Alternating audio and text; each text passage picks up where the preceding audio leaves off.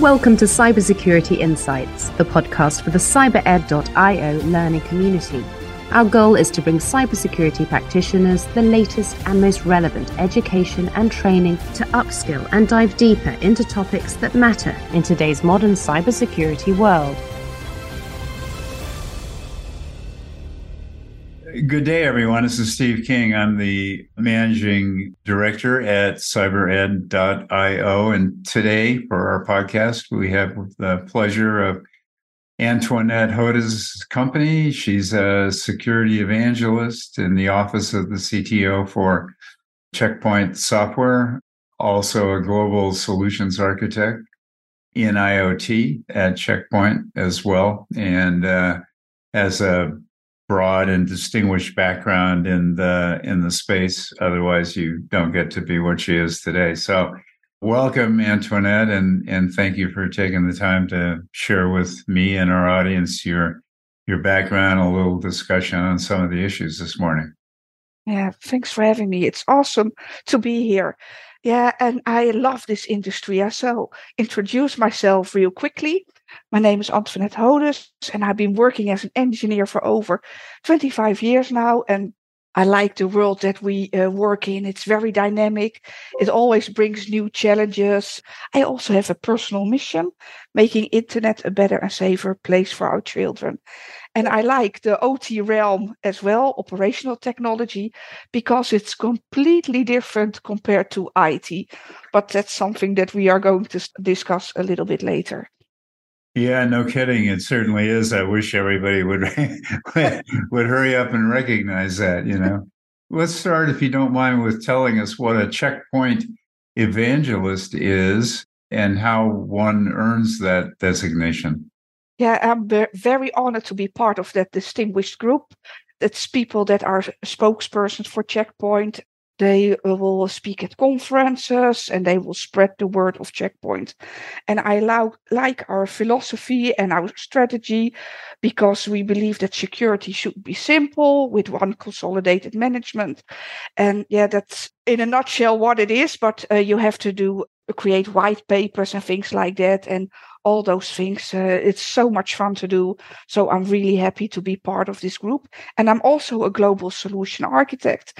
And in that role, I help customers with maintaining a very good security posture. What do they need to do to eliminate potential threats from the outside and from the inside? We do some kind of checkups to see what mitigation is in place. We will talk later on maybe about zero trust network access. Industry 4 is also really challenging. So every day new challenges and a lot of topics and knowledge that you should have. And that's why I love my job. It's such a great job. And we have a great team at Checkpoint. We all have that passion. We will do the extra mile to help our customers because it's in our blood. It's in our DNA. Security. Yeah, no kidding. And there's no end in sight, is there? I mean, you're going to have this job as long as you want it. That's for sure. You know, you guys publish a cybersecurity report, I guess annually, and your 2023 report talked about consolidating the entire cybersecurity posture, which you just mentioned, as a step in the right direction toward improved resilience and cyber defense. What do you mean by consolidating the entire cybersecurity posture, and how does one do that? Yeah, good question. In the past you had all kinds of point solutions, and now with the borders are fading. SASE, where is the perimeter? Is there even a perimeter, or is any asset in a network the perimeter? So you should have one consolidated management where you see all the logs of all your assets, your endpoints, your mobiles, the security made easy. That's the short version of it, because everything is now interconnected, anytime, any device, anywhere. So every asset is holding sensitive information. It's a goldmine for people with bad intentions, for hackers and attackers, or they are using your assets in your network as jump hosts, or they do propagation attacks. So you need security made easy, a single pane of glass that will tell you exactly what is the security posture of your complete device fleet, from your endpoint, mobiles, and IoT assets, and everything within. I hope that that clarifies a little bit the 3 Cs, as we like to call it. Yeah, sure. But, it feels like with the pandemic that kind of brought a lot of this into focus. But has anything really changed since before and after? I mean, you could have made the same argument before the pandemic, could you not? Absolutely, but that's what I mean with the borders are a little bit shifting. People tend to work from home, and if I'm a hacker and I can access a corporate computer, but I will exit it from home, imagine what all the assets I can infect as well or access to. So we see a lot of attacks happening on schools and educations, because if you are in, it's also like a gold mine. Social security numbers, names, things like that. So in the past, you see that they are mainly targeting enterprises with weak security in place, or internet connected devices that are not properly secured. And we see it now shifting to the quick wins and things like that, like education. There are all kinds of IoT assets that are unsecured and connected to the internet. So yes, you could say it in the past, but the world is still a little bit different. We are returning from the work from home, but imagine your house. You have a lot of assets in your house. If I count my devices here, I have at least 40 smart assets in my house. That's crazy, right?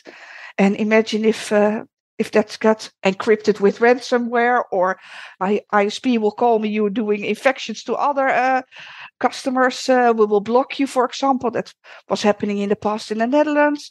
So yeah, it's crazy, but it's really, really nice, and it's a nice world. But I think anywhere, anytime, any device, because everything is interconnected.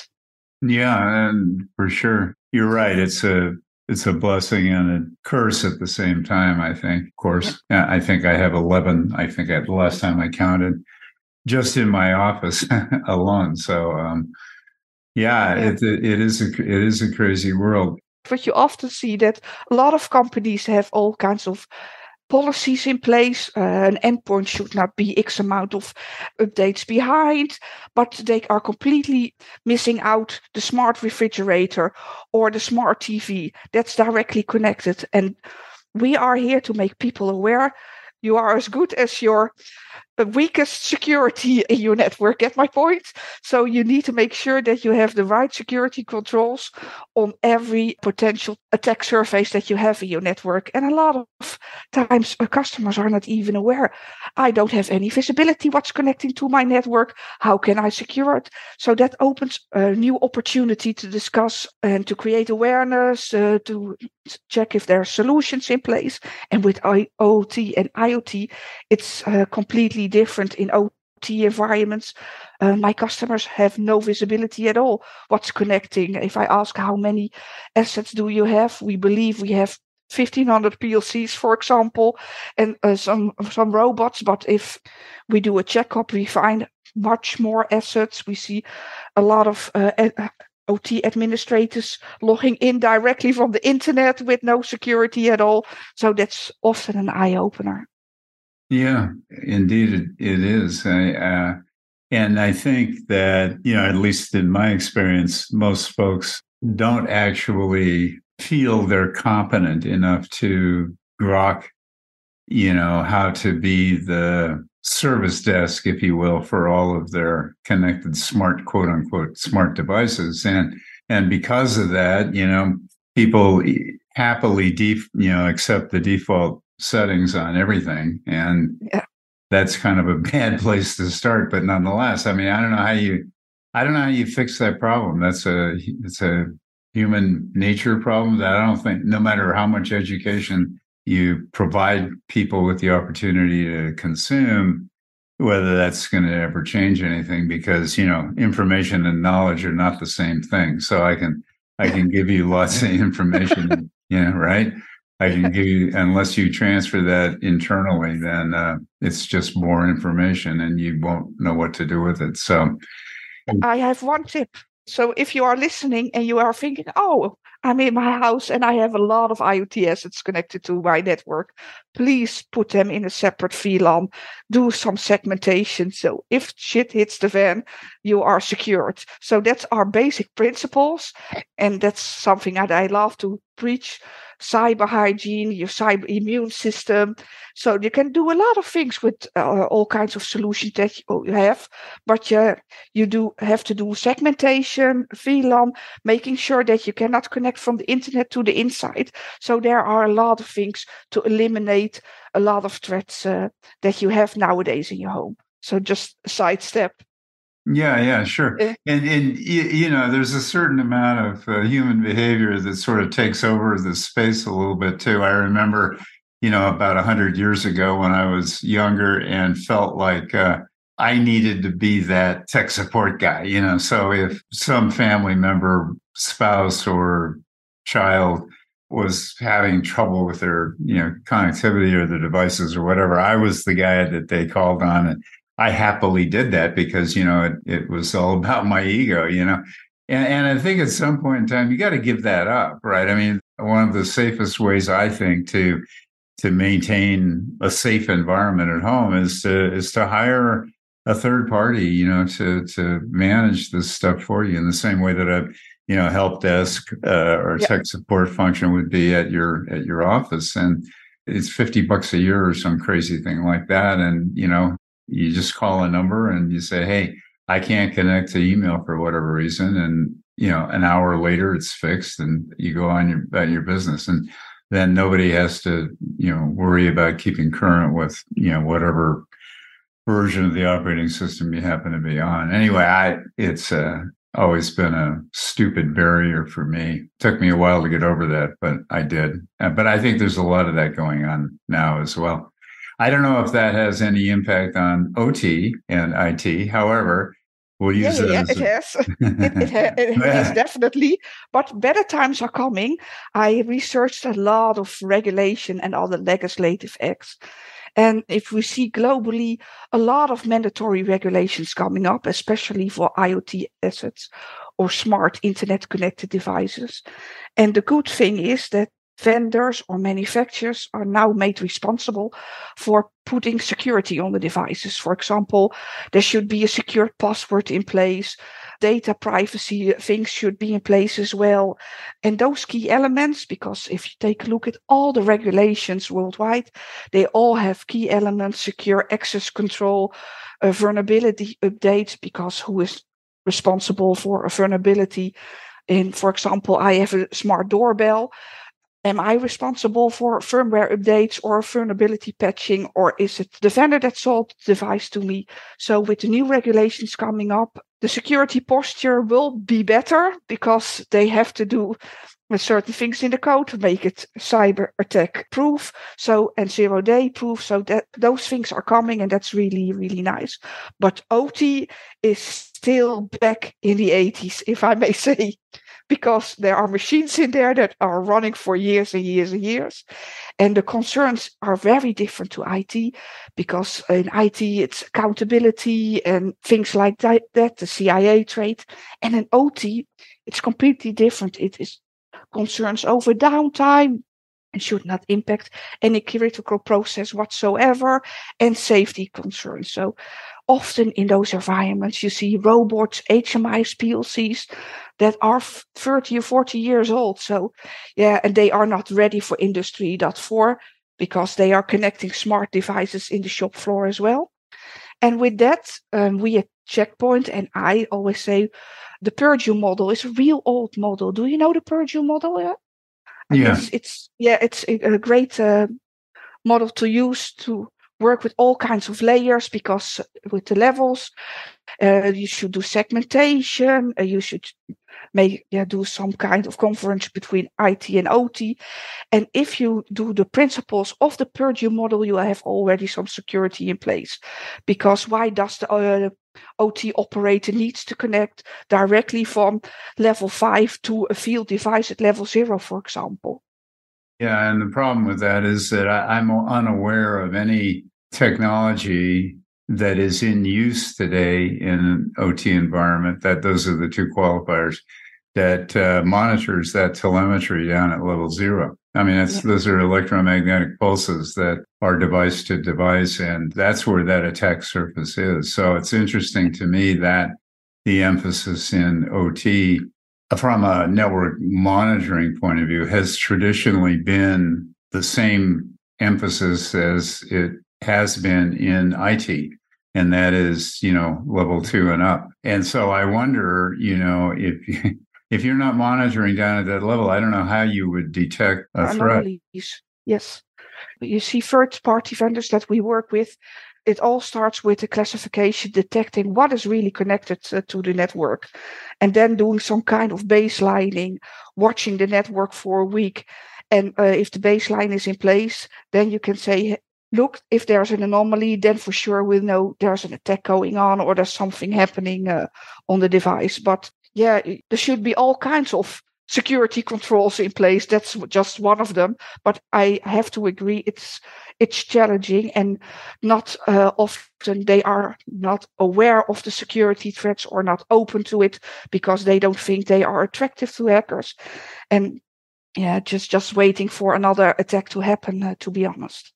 Yeah, and the ecosystem itself seems pretty porous to me as well. I mean, if you can, there aren't any Wi-Fi firewalls, for example, in most plants that I'm aware of. And, that means you can kind of wander in and, hook up to a Wi-Fi connection and you're beyond the network. I don't know why those things aren't part of the consideration. Yeah, absolutely agree. So we still have a lot of work to do. I was going to say, yeah, no kidding. Checkpoint's business, though, is in OT, for example. Maybe you can explain what their market really is from an OT point of view as opposed to an IT perspective. For OT, we have certain things in place. We have third-party integrations with Clarity, for example. They do asset classification, and you will get enriched information to which HMI is something connected to which slot, so you can do anomaly detection and do reporting about it. It will tell you exactly if you are running behind with firmware versions and so forth. Then we have all kinds of gateways to do security gateways, to do segmentation and micro-segmentation. Remember the Purdue model. You want to have segmentation at all because, for example, mask, that was really big because there was no segmentation in place. Yeah. And on our firewalls, we have something pretty cool. We do application control, and we can inspect to our competition the most variety of protocols and OT protocols. For example, let's take Modbus. It's very often used in OT environments. And we can detect if there's an OT operator doing a write or read command. And you want to have visibility who is accessing a PLC value, for example. And we can detect which subcommand is being argued. So that's something unique that we can do.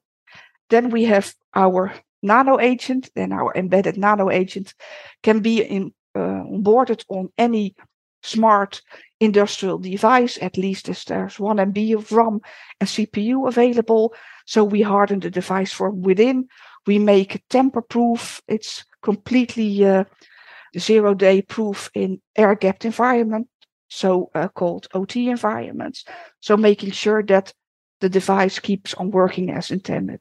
So we have a lot of solutions. Yeah. So at a more abstract level, I guess, how do we convince the plant managers that there's an imminent threat and that we need to do some invasive things that means shutting the network down for some period of time to upgrade or change or evaluate or even just do an assessment and an inventory, to find out what PLCs we're running and what their capabilities are, et cetera, et cetera. How do we get that message across to the guys that are responsible for operating these plants? I think it depends, because you have very cool OT operators and administrators and shop floor managers. They understand it and they have pen testing going on. They are aware. But the other half is a little bit ignorant. They don't think they are a target at all. And I believe that regulations will be a main driver for critical infrastructure. So we see all kinds of obligations, supply chain attacks. You can be a victim of a supply chain attack as collateral damage. So with regulations, and if you are doing critical infrastructures or manufacturing, there will be regulations in place to fix the other half. I'm not sure if that will fix it all, but it will raise the bar for sure with a better security posture, minimizing the attack surface. Are you referring specifically to GDPR? And I ask that because if this kind of goes back to our immediately prior discussion about consolidating cybersecurity posture, et cetera, that when you have IoT devices, for example, that you want to regulate, if it's a smart refrigerator or whatever you want to regulate in the states, each state has different security requirements, right? So if I'm a manufacturer of pick a thing, I don't care, smart refrigerator, I've got to potentially manufacture 50 different configurations of refrigeration in order to satisfy each state's privacy and security requirements. To my opinion, that's not the case, because if you have some worldwide legislative acts like the Cybersecurity Improvement Act, but you also have indeed the local acts and legislative acts, but they all face key elements. They all talk about security controls. They all talk about secure. So you don't have to have those 17 or 80 things in place. You should make sure that sensitive and private data is being secured, secure connections, that your device is not directly connecting to the internet using telnet, for example, not secure at all.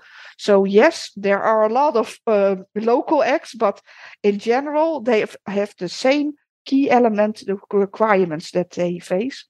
And I believe, and I think it's time also that critical infrastructures, OT environments, manufacturing, all kinds of factories should share information with each other, anonymized, that they are under attack, to raise the bar. And there are regulations coming up as well, I believe, in the US too. Yeah, and you and I will probably go to our graves thinking that. I mean, I agree. Of course, I agree with you, but I don't know how that's ever going to happen. Moving on, however, we have a earth-shifting, I don't think that's an understatement or an overstatement, event that just occurred with the release of the current swath of generative AI products, ChatGPT, 3.5 and 4 and 5 coming. That has the very real potential to change the equation like we've never seen before in cybersecurity and in a lot of other places as well, but specifically in security. And we know the bad guys are way ahead of us. You guys have talked about, or at least your research threat analysts have talked about an example of a full infection chain using ChatGPT or generative AI that doesn't require writing a single line of code. Can you explain that example that you guys talk about? You could ask ChatGPT to create a cyber attack for you, and it will completely take care of it for you. It will write the code, it will launch it. But I would like to take it a step higher, because I think ChatGPT will change the world. It's really a new frontier. And you can use it for bad and for worse. In, for example, the EU, we see now countries are banning ChatGPT because there's all kinds of other concerns. But I think it's like any new technology. We should see how it's evolving. We should be very cautious. You can use it for the good and you can use it for the bad. So you can ask it all kinds of things and it will do a complete attack chain for you. But you can use it for the good as well. If you want to have a remedy for a certain disease, for example, that's just a stupid example, but get my point. You can use it for the good and for the bad. Yeah. Let's stay focused on generative AI for a second. What do you consider, we go back to OT and the OT environment, what do you consider to be a big risk from a generative AI point of view around OT? Good question. I like that question.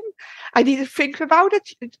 Let's use an example. You have an old shop floor with machines and OT assets, HMIs, PLCs running for a lot of years. And now they are connecting smart devices in the network. And they are not really aware of the security threats it will bring.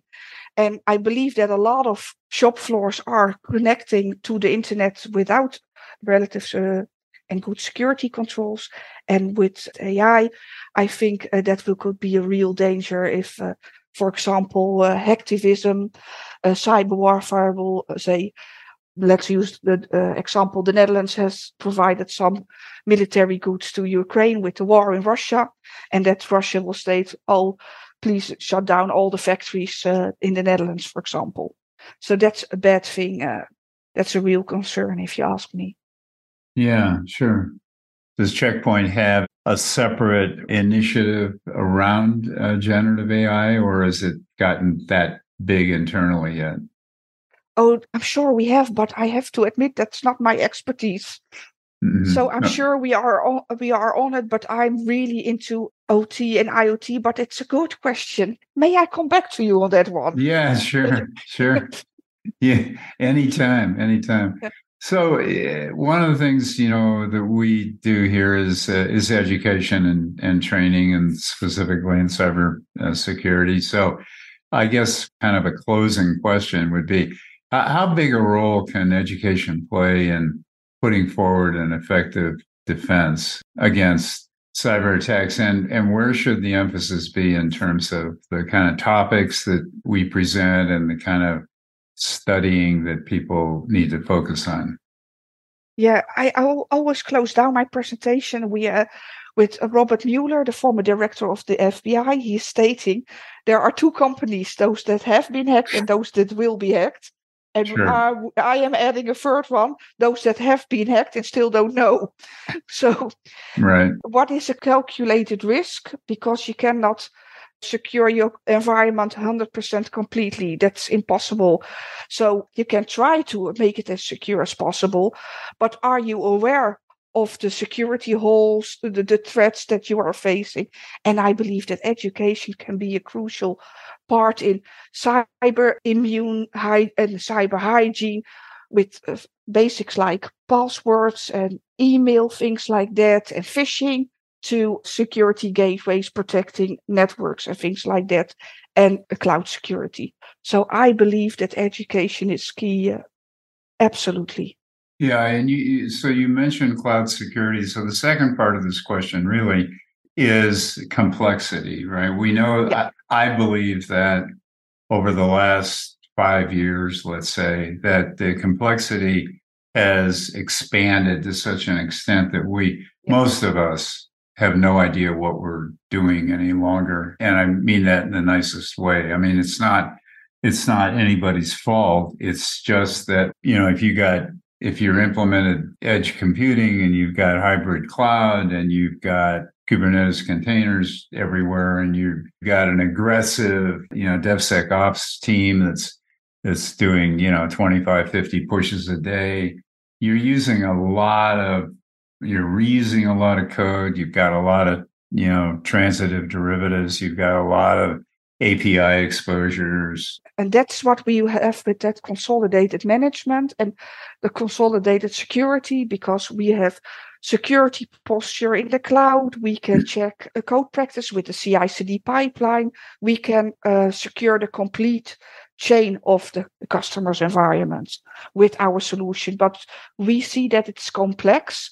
We believe that security should be easy and that you should have, that's our philosophy with Horizon events, for example. You will see all the events happening in your network, making them with actionable alerts, doing remediation and so forth. Just drilling it down to from the complexity to a simple overview that's manageable and will tell you with one single look at the dashboard, here I need to take action, and for the rest I'm good, for example. And so if I'm a CISO, all I need to do is call the Checkpoint folks and say, hey, give me one of those dashboards. I need to understand what my attack surface looks like. Exactly. And then we can even do reporting, making you compliant with all kinds of regulations. You will get alerts. So absolutely. All right. Well, that sounds like a deal then to me. So we could talk for a long time here, Antoinette. I appreciate you taking the time out and talking to us from the Netherlands this evening, your time. And I hope we can do it again sometime because it's been a real pleasure. Oh, absolutely. It was a pleasure to be here. And I will get back to the question.